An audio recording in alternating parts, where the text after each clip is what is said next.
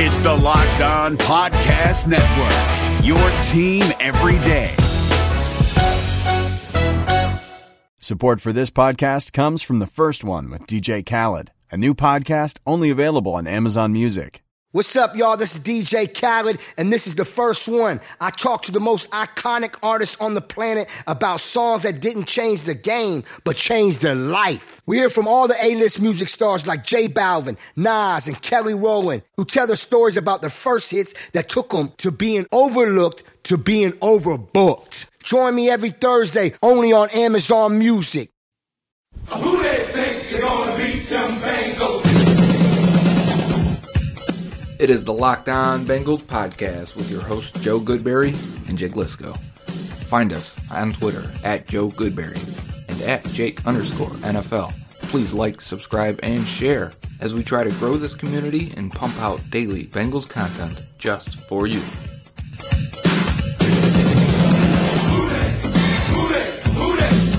they think they're gonna beat them Bengals? Where they play in the jungle. I'm ready to go. Who they think they're gonna beat them Bengals? Where they play in the jungle. What up, Bengals fans, and welcome to another episode of the Locked On Bengals podcast. It's the weekend, I hope, for you when you're listening to this. It's at least Thursday night, Friday. You're getting into your weekend groove. It's February. There's no football happening, but the Combine's only a few weeks away, and we have a bunch of questions to go through because since it's the weekend, it's time for the mailbag.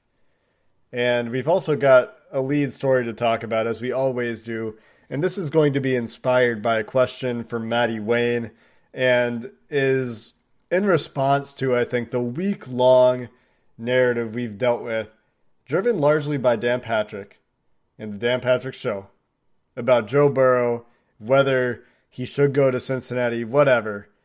And Matthew asked, if you're Duke Tobin, what is the specific plan you lay out to show Joe Burrow that the franchise is heading in the right direction? So let's get into that. So Duke Tobin will never have to prove to anyone in a real world scenario that I'm going to draft you and this is why you should come play for me, because that's not the way the NFL draft works unless you're named Eli Manning or John Elway. For Joe Burrow, he is going to play for whoever drafts him, and the Bengals are going to draft him. But for the sake of this hypothetical, let's say the draft didn't exist for some reason, but the Bengals were trying to convince a college quarterback who now two people we've heard of compared to Andrew Luck, one of the best prospects in a very long time. What do you do if you're the Bengals general manager, if not in name, in fact, to convince this guy to come play for you? What's the plan? First, you have to change the narrative, and I think you have to look at what everyone else is saying about the Bengals, whether it's true or not, or maybe over-exaggerated. Number one is that they're not fully committed to winning and building a championship team. The other part is that they won't spend money on free agents. Now, that one is pretty true. They're amongst the least spending in terms of guaranteed money and outside free agent money over the last 5 years in the NFL. And then you have to show Joe Burrow that times are changing and that they realize free agency is a path to filling out your roster, whereas before it may have been lean first on the draft, fill in free agents as you go. And I think it's kind of changed over the last 10, maybe 5 years in the NFL. And the way to do that is by going out and doing it in March. Remember that March happens before April as the calendar goes. The draft comes after free agency. You go out there, you sign a couple free agents. I think that starts to change the narrative just a little bit for the Cincinnati Bengals. I think that could actually change the narrative more than a little bit, because the easiest, lowest hanging fruit to go after Mike Brown with is you do not spend on outside free agents to make your team better. You are not trying relentlessly to win a Super Bowl. And you look at teams around the league, we've talked about the two teams that just were in the Super Bowl, the 49ers and the Chiefs, and the amount of free agents on both of those teams. You can point to New England in the past. They go out and make sure they get a guy like Randy Moss back in the day to propel that offense forward. Recently, it was Stephon Gilmore. And then you look at the way the Bengals have done business and the way that business model has broken down. And you start to pick apart why it's broken down. And it's because this is a team that at their core, their philosophy, right, is build through the draft. And when you're not keeping the guys you hit on in the draft, and you're not building draft capital by making creative moves with your veterans that you're not going to keep anyway, right, that we just talked about, then you're shooting yourself in the foot. There's so much that you're not doing then to maximize your roster and starting to take tangible, visible steps, as Joe said, in free agency, which is before the draft, is a very easy way to prove we're doing things differently this year. I think one area that's really big is the Bengals could defend themselves a little bit better. And what I mean is, while people are taking shots, you just never hear anything from them. And they don't change the things they're being critiqued about, right? They could build a practice bubble. They could hire more scouts. They can put up a ring of honor and honor their players and their former greats that probably are underappreciated around nationally and don't get the recognition they deserve because the Bengals aren't sticking up for them themselves. So these are public things you could do that would help your fan base, help your fans also, and give a little pride to the organization, just not within the people, but outwardly. And everyone else around the league would take notice of these moves, and maybe the narrative would shift a little bit again. Start fighting for your guys that are the fringe Hall of Fame candidates that haven't been in, or are surefire Hall of Fame candidates that for whatever reason haven't been considered. Start it with Kenny Anderson. Use Kenny Anderson as your launching point for this campaign to honor your greats and drive that campaign, ignite the city to push that Hall of Fame campaign. These are things you can do to change the way everyone sees the Bengals. Recognize that there is great history in this organization. There are a lot of great players that have been there. They've been seconds away from 2 Super Bowls. And instead, all anyone wants to talk about is the 90s. Talk about how close they were in recent years, too. There's just too much good that hasn't been recognized that you could build on. And then in addition, Joe, like you said, the low-hanging fruit, hire the scouts, modernize that way, get a practice bubble. These are easy things for a professional organization to do, and it's easy criticism to put to bed. And that is where I would go to sell Joe Burrow. So we have a bunch of your questions to get to. We're going to head there next, but before we do, we want to talk about mental fitness. We talk about physical fitness when we talk about football players all the time. There's another side of the game that's just as important, and LeBron James is partnered with the Calm app, the #1 app for sleep and meditation, to help you train your mind. LeBron says sleep is the most important part of his mental fitness routine, one of the most valuable things that he can do for his body, for his mind. And it's just like any other muscle, Joe. You got to train it to get it to perform its best, to reduce stress. And this is a great app to do that with. And if you head to calm.com/lockedon, you'll get 40% off a Calm premium membership. With Calm, you'll have access to all the nature scenes LeBron loves, like rain on leaves, and so much more, like sleep stories and meditations. For a limited time, our listeners can join LeBron and Rain on Leaves in using Calm with a 40% discount to an annual membership at calm.com/lockedon. Unlock content to help you focus, ease stress, and sleep better. Again, that's calm.com/lockedon for that 40% discount. And we've also got our third-time returning sponsor, Abco Safety, the safety distributor located in Cincinnati, partnered with 3M to sponsor the Locked On Bengals podcast. We, as always, greatly appreciate their patronage. And if you or your company purchase safety equipment, be sure to give them a call. Maybe you'll even get a handwritten note from Bob along with some gloves or some other cool stuff that you can check out on www.abcosafety.com, which is where Joe's browsing right now. I clicked on ergonomics because that is very important to everyone. Everyone's lifting, pushing, or pulling something, so I wanted to see what they had, and they've got Bubba back support. They've got knee pads, elbow pads, things to crouch down on, help you with lifting, with gloves, support on your wrists and knees and ankles. All of that sounds great. Nothing more important than taking care of your body, avoiding those repetitive stress injuries at work. Ergonomics, that speaks truly to my heart. Remember that they establish corporate pricing for their customers. Give them a shot at quoting your safety equipment to see how much they can save you. Give them a call, 513-672-1818, and mention the Locked On Bengals podcast so they know you came from us. It's the mailbag episode, and we'll jump right in. First one's from Dave Osborne. And we took this question because at the Lockdown Network, they give us pointers all the time. One of them is to not assume that our listeners know who we are. And while we've discussed this before, it's probably been a while. If not, we just had our 1-year anniversary, Jake. So shout out to you guys that have been with us that whole time. You've probably heard us explain this, but it's been a while. So Dave asks, he's curious on how we became such experts on the Bengals, draft, players, and etc. He says he knows Jake worked for PFF, but he was wondering what my expertise was and more on Jake too. What is our background that got us into this? So I really started paying attention to football, and this is going to be the same thing I've said before, when Marvin Lewis took over the Bengals. Before that, they were kind of like a present but not very interesting or paid attention to thing in my life. Like my friends around the neighborhood growing up, they weren't Bengals fans. And so when the Bengals hired Marvin Lewis, I was like, all right, this seems important. Everyone's talking about this. This is a big deal. They're going to draft Carson Palmer. All right, let's go. And I got real invested, started watching a lot. And I started with Cincy Jungle. Bengals blog with Josh Kirkendall gave me a shot. Really enjoyed that for some period of time. Got busy then in college and took some time away. Came back to the PFF thing. But that whole time, you watch a lot, and then PFF, you really start to dig into the detail. You start to see the game in a little bit of a different way. I read some books, Take Your Eye Off the Ball, Smart Football by Chris Brown. And those things really helped improve my understanding of the game. And the more you do it, you just start doing film breakdown. You say, you know what, this was an interesting play. I'm going to break down what happened on this play. You force yourself to learn the concepts that are going on so you can explain it to other people. And it's one of those things where sometimes the best way to learn something is to try to teach it.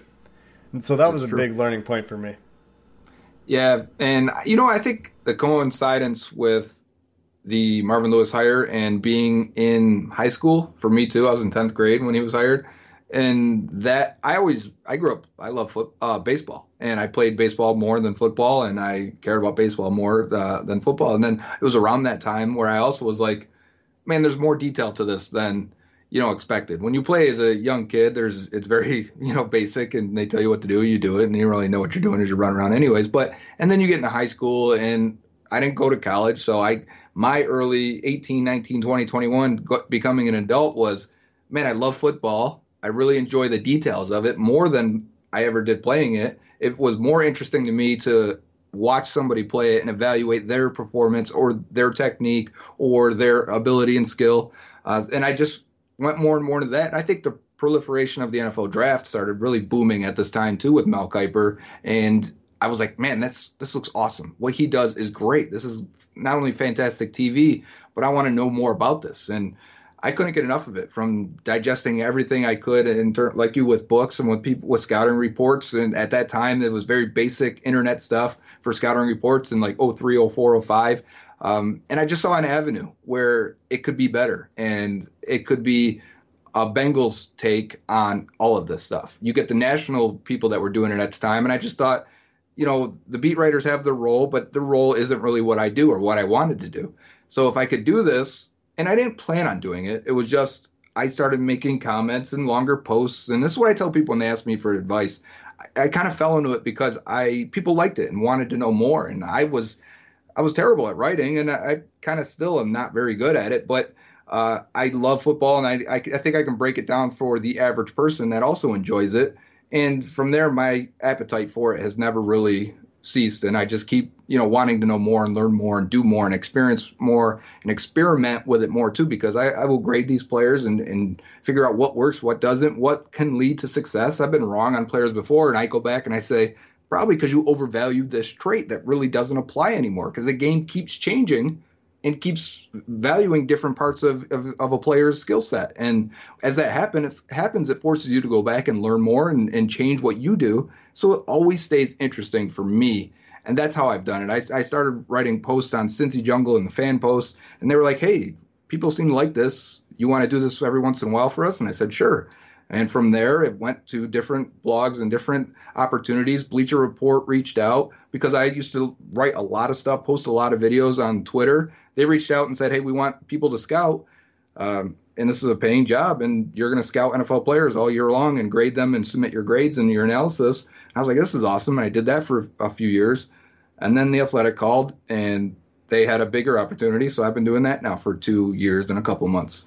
You made a couple really interesting points in there that I really liked. And one of them was that the detail of the game is really interesting. I don't love football for the violence or the athleticism. The athleticism is pretty crazy to watch sometimes, but just the detail, the design, that stuff's really interesting to me. And the other point that you made that I really liked was about the way the game is changing. It's you watch a college game, you watch a pro game, totally different games. And it's just so hard to stay ahead of it, right? Because the changes are coming. You never know what the trends really are until you get to this point in the year, actually, when you can sit here and say, okay, let's look at the retrospectives. And the way football's going now with the data that's coming into it, we're getting so much more of that.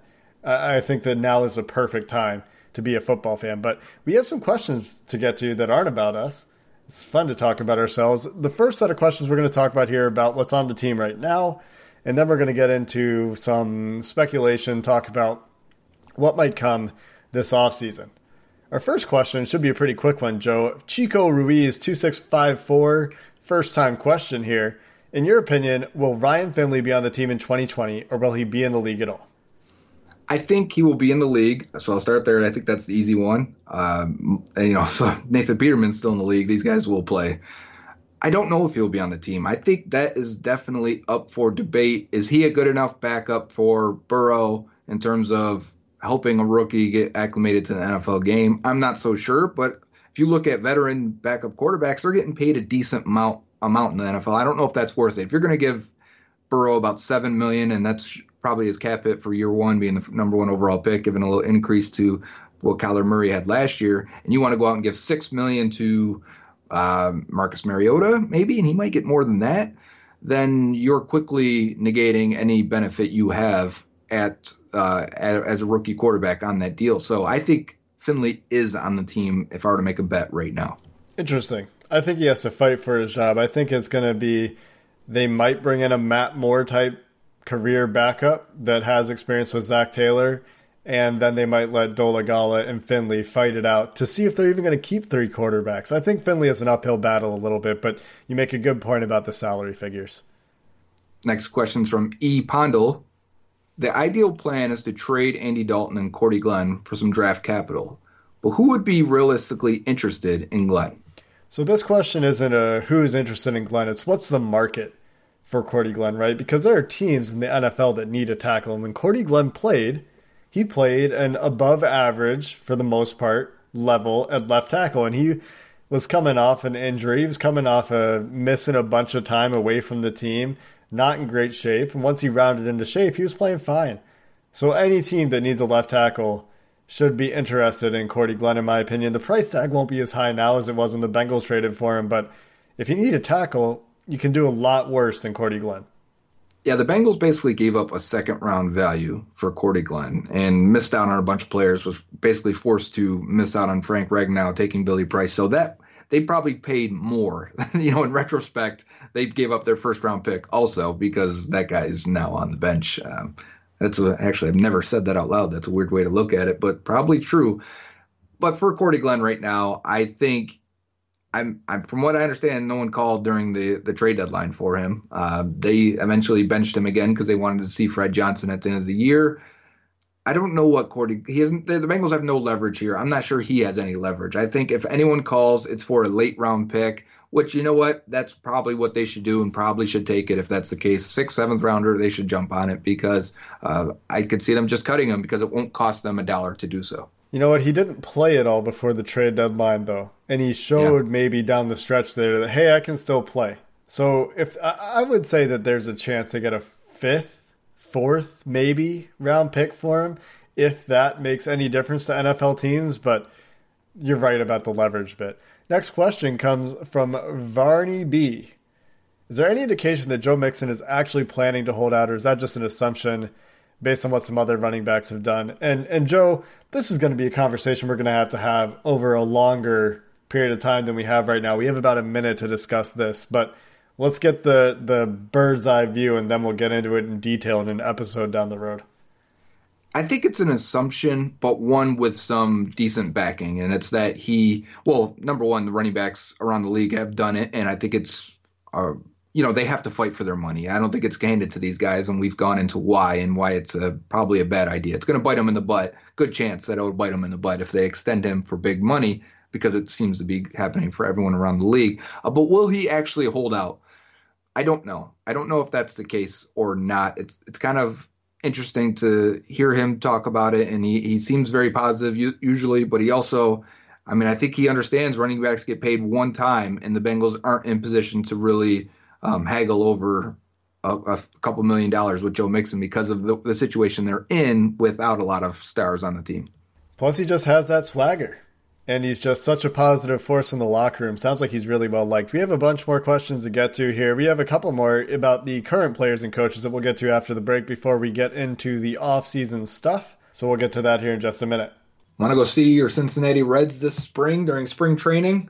Well, Arizona is a great place to go, not only see baseball, but to see everything else. And if you go down there and go down for the Cactus League, they've got 10 stadiums, 15 MLB teams, 75-degree temperatures. All 10 stadiums are in the greater Phoenix area within 50 miles. Yeah, you can go down and see your Reds in Goodyear Park down there. Or maybe, we've talked about it before, you're into the craft beer. They've got Four Peaks, Angel's Trumpet Ale House, Goldwater Brewing Company, all known for great beer. Or maybe you're into hiking. Maybe you want to get out in the desert for the numerous national parks down there. Go up to the Grand Canyon. And if you do the canyon, make sure you bring enough water because it's the way back. Unlike most hikes, that's challenging. It's easy going down, hard coming up. Kind of the opposite of the Bengals. We had a hard time with this bad year, and we're going to come up next year. So go on down to Arizona. Take yourself a little spring break. Plan your getaway at visitarizona.com/springtraining. Hey, what's happening? It's your boy Q, host of the Locked On Raiders podcast, and I hope you guys feasted on the MyBookie Turkey Day free play that allowed users to grab themselves a risk-free bet up to $250. It was basically a free shot at trying to double your money. If you didn't get in on that, what are you doing? Nah, but seriously, now is the time to get some skin in the game with MyBookie, where odds boost, lightning deals, and free bets await all season long. And with the NFL playoffs right around the corner, we know who these teams are. We know what they're capable of, and it's not difficult to find some value in the lines. Whether you're a first-time customer or have been playing with MyBookie for years, there is no shortage of value to be found in the thousands of game lines, unique prop bets, and contests that they offer every week. Sign up or get reloaded today. Find an edge, make your bet, and get paid. They also boast a fully fledged casino platform giving you access to all the classic table, slot, and card games you'd expect to find at your local spot. And the best part is, at MyBookie, the doors never close, so you can continue to build your bankroll even after the stadium lights have gone out. Make the right play and sign up today at MyBookie. And when you do, use promo code LOCKEDON to get your deposit matched halfway, all the way up to $1,000. The terms are simple. You put in $200, they'll match you with another $100 in your account. If you were already planning to bet this season, this is free betting money. It's winning season at MyBookie, so come join in on the fun and win some cash while you're at it. Our next question in the mailbag comes from OSU Bengals, and he wants to know what our grade is for Zach Taylor as the first year as head coach. I'm going to say D+, maybe C-. Objectively speaking, if I had big expectations coming into the year, it would be an F, right? Anytime you have a 2-14 season, it's an F. But I cut him some slack because, for one, the overwhelming word from our beat writers is that the locker room is still 100% behind him. And the team played a little bit better in the second half, for sure. And, they made some adjustments there. And they dealt with a pretty rough slate of injuries, namely A.J. Green and Jonah Williams. And so, for those reasons, I'm giving him a little slack. Joe, what's your grade? I was almost finishing every sentence you were making right there because we're almost in lockstep on this. And I was thinking C- at first, and then you said D+, and I said, and then you said, oh, maybe C-. So I'm like, well, maybe I can break this down a little bit further then because we're just going to parrot each other a little bit.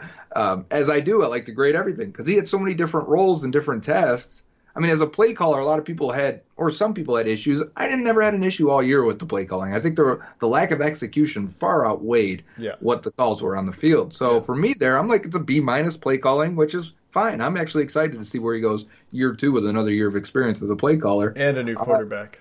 Yes, which is huge. I mean, all of a sudden he could look like a great offensive coordinator with the change at quarterback. And then I like the point of locker room, and because I think that definitely earns him some points, because it seems from what we hear, he didn't lose them. And he could have easily, and it could have gotten bad. And it didn't. It got bad for the Browns and Freddie Kitchens. It wasn't that situation, clearly. I think you have to grade on the results, and I'm with you. It would be an F. You go 2-14, that's an F in every city. I don't care what team we're looking at here, even if it's the Bengals.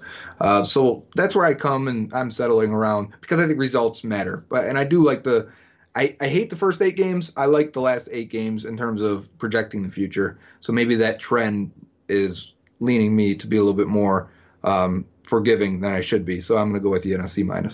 There you go. So now we get into our questions about the future, talking about potential newcomers, the draft, free agency, talking about some predictions here. First question in this segment comes from Jonah Wheeler. What are the odds that the Bengals take Thaddeus Moss, or I'm going to say for Jonah here, or another tight end, even after drafting Drew Sample last year? Jonah read that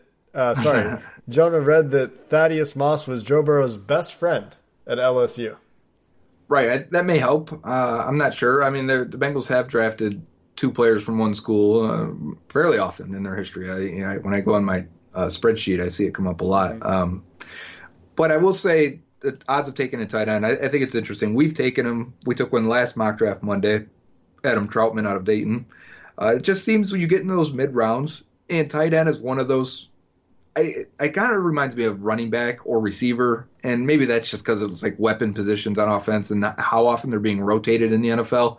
But I think if you can find one, and you look at the Super Bowl, we did the comparison of which team the Bengals should try and emulate, right? One of the comments we got back are, where do we find an all-world tight end?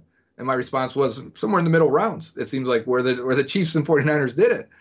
I know one question last year when I talked to Kyle Shanahan at the Senior Bowl in 2019. I wanted to ask, how do we find a Kittle, right? Everyone's looking for one. And just to see what he would have said, what he could have remembered at the time. I didn't get the chance to ask that one, but I think about that. Like, you got a guy who's supremely athletic and a tenacious blocker in college, just didn't get the production. So he goes in the 5th round.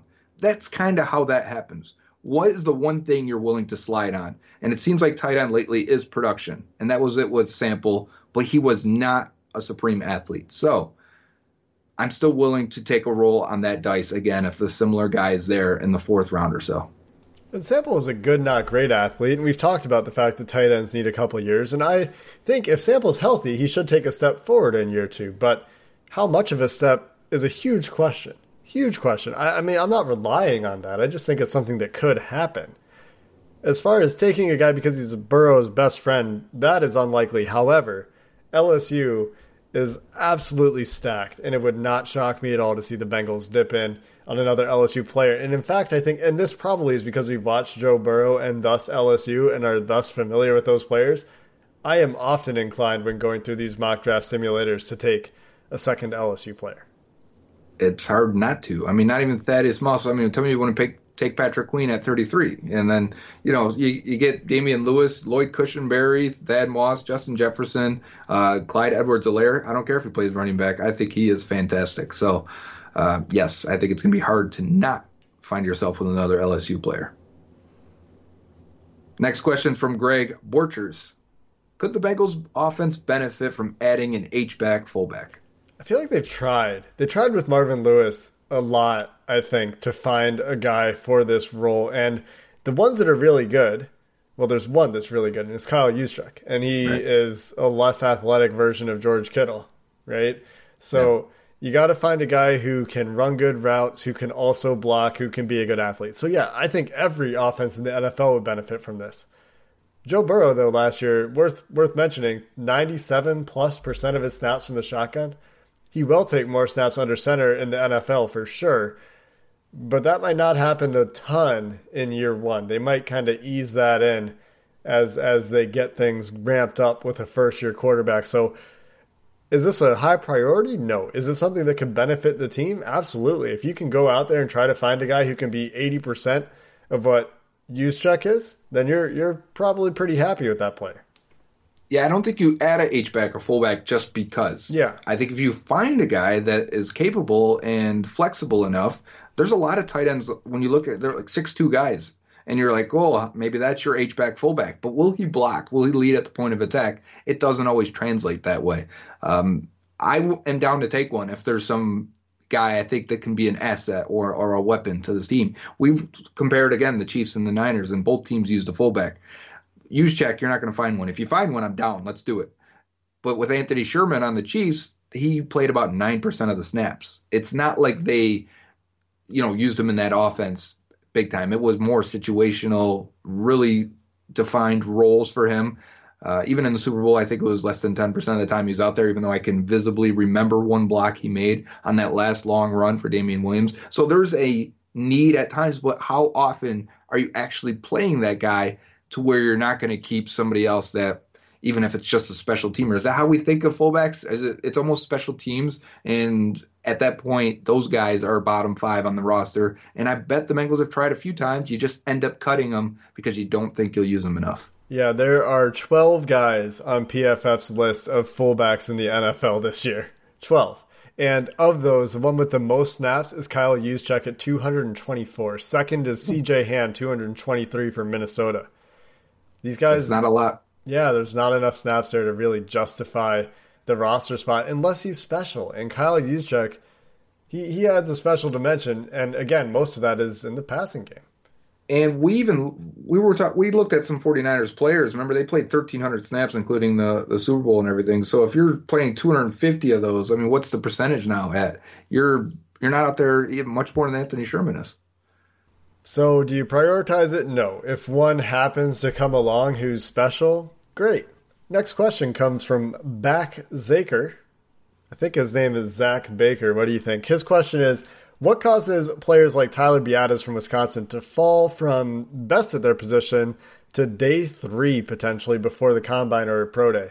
And what about Patrick Queen, the other way around, going from off the radar to now being a potential first-round prospect? I like this question. I like process questions. How does this stuff happen? What do you think is happening in this scenario or situation? And for Biadasz, I think part of it is, well, first, I think the process says you've got these scouts from all over the country feeding back your information, your grades to the director of scouting, to the GM, to the coaches, right? And you get those, and now you're putting on the tape. And I think now that we see coaches put on the tape and get to these guys, you see that, well, I don't know if he's that good or that athletic. You start to get some measurements to trickle in. You start to get some expectations for timing and what they may run or yada, yada. And for me, I think that's when guys start to separate a little bit. And maybe they get placed, well, maybe he's not a late first rounder. Maybe he's a mid-second round pick. And that's how guys cool off a little bit. Patrick Queen's the opposite because as a junior, and even Duke Tobin talked about this, a lot of those grades won't be done on junior players. The grades that come in throughout the year are for senior players. And then you get there in January and you get this group that will declare. The expectation for a lot of them are that they will declare, and you'll start to have those grades. But some of these guys that maybe didn't start or didn't have the production until that junior year, Patrick Queen being one of them, and then he declares, you have no grade on him. So now people are going back and grading him now, and quickly he'll go from a third-round prospect to what, like, if it goes even further, if he goes and crushes the combine, don't be surprised we're talking about Patrick Queen top 16. And Patrick Queen didn't even start at the beginning of this season for LSU. So there's a reason that people are getting to him late, because his early production for LSU was not special. And then his last 4 or 5 games, he looked great. I watched a couple of them. He looks the part. And people are saying he's undersized. He didn't look it to me, so we'll have to see what he weighs in at the combine. That could have a little bit of an impact on his stock. And then Biadasz, yeah, exactly like you said, you get these guys in the opposite case that are expected based on their junior year. This guy next year is going to be the best center in the class. And then they go out, they have a bad year. They regress a little bit. Or they have the same year and that you didn't get the production, you didn't get the development in an upward trend. Sure. Biadasz is one who had a worse year in this specific example. If you ask most people, he took a step back this year. And so when things like that happen, that's how you have these late, Biadasz, people catch up on the film and they're like, oh, I got to update my evaluation. NFL teams probably not quite as fluid as public perception. Those things probably happen in a little bit faster real time because, they'll go see a game and they'll be like, okay, we got to go knock this guy down. We got to go watch a couple other games and move him up or down. But it's probably fairly fluid during the season, right? Because these guys are still putting out new film to evaluate. So I think that's a pretty good summary of how that happens. And we're out of time. That's going to do it for this episode of the Locked On Bengals podcast. Next week, all week, is a crossover week with the entire AFC North. We've got conversations on how the year went for each team, what we're going to look for in 2020. Probably going to talk a little bit of smack. And then on Friday that week, you'll get a show looking at our divisional opponents. So we play, the NFC... I don't even know. It's not the NFC West. That's all I know. And so we'll talk about those opponents on Friday next week. Until then, Bengals fans, have a good one. Did you watch the 2020 Reds with higher expectations than a first-round wild card exit of epic proportions? Did you think that the Reds hitting would come around with the signings that they made last offseason? Are you wondering who is asking you all of these questions? Hi, my name is Jeff Carr, and I host the Locked On Reds podcast each and every day, part of the Locked On Podcast Network, your team every day. Throughout the offseason, I'm going to take a look at these Reds, how they fix what didn't work in 2020, and how they continue their success in 2021. But wait, there's more. I'll also have interesting interviews with players, writers, and everyone in between talking about the Cincinnati Reds. Come join me on the Locked On Reds podcast each and every day.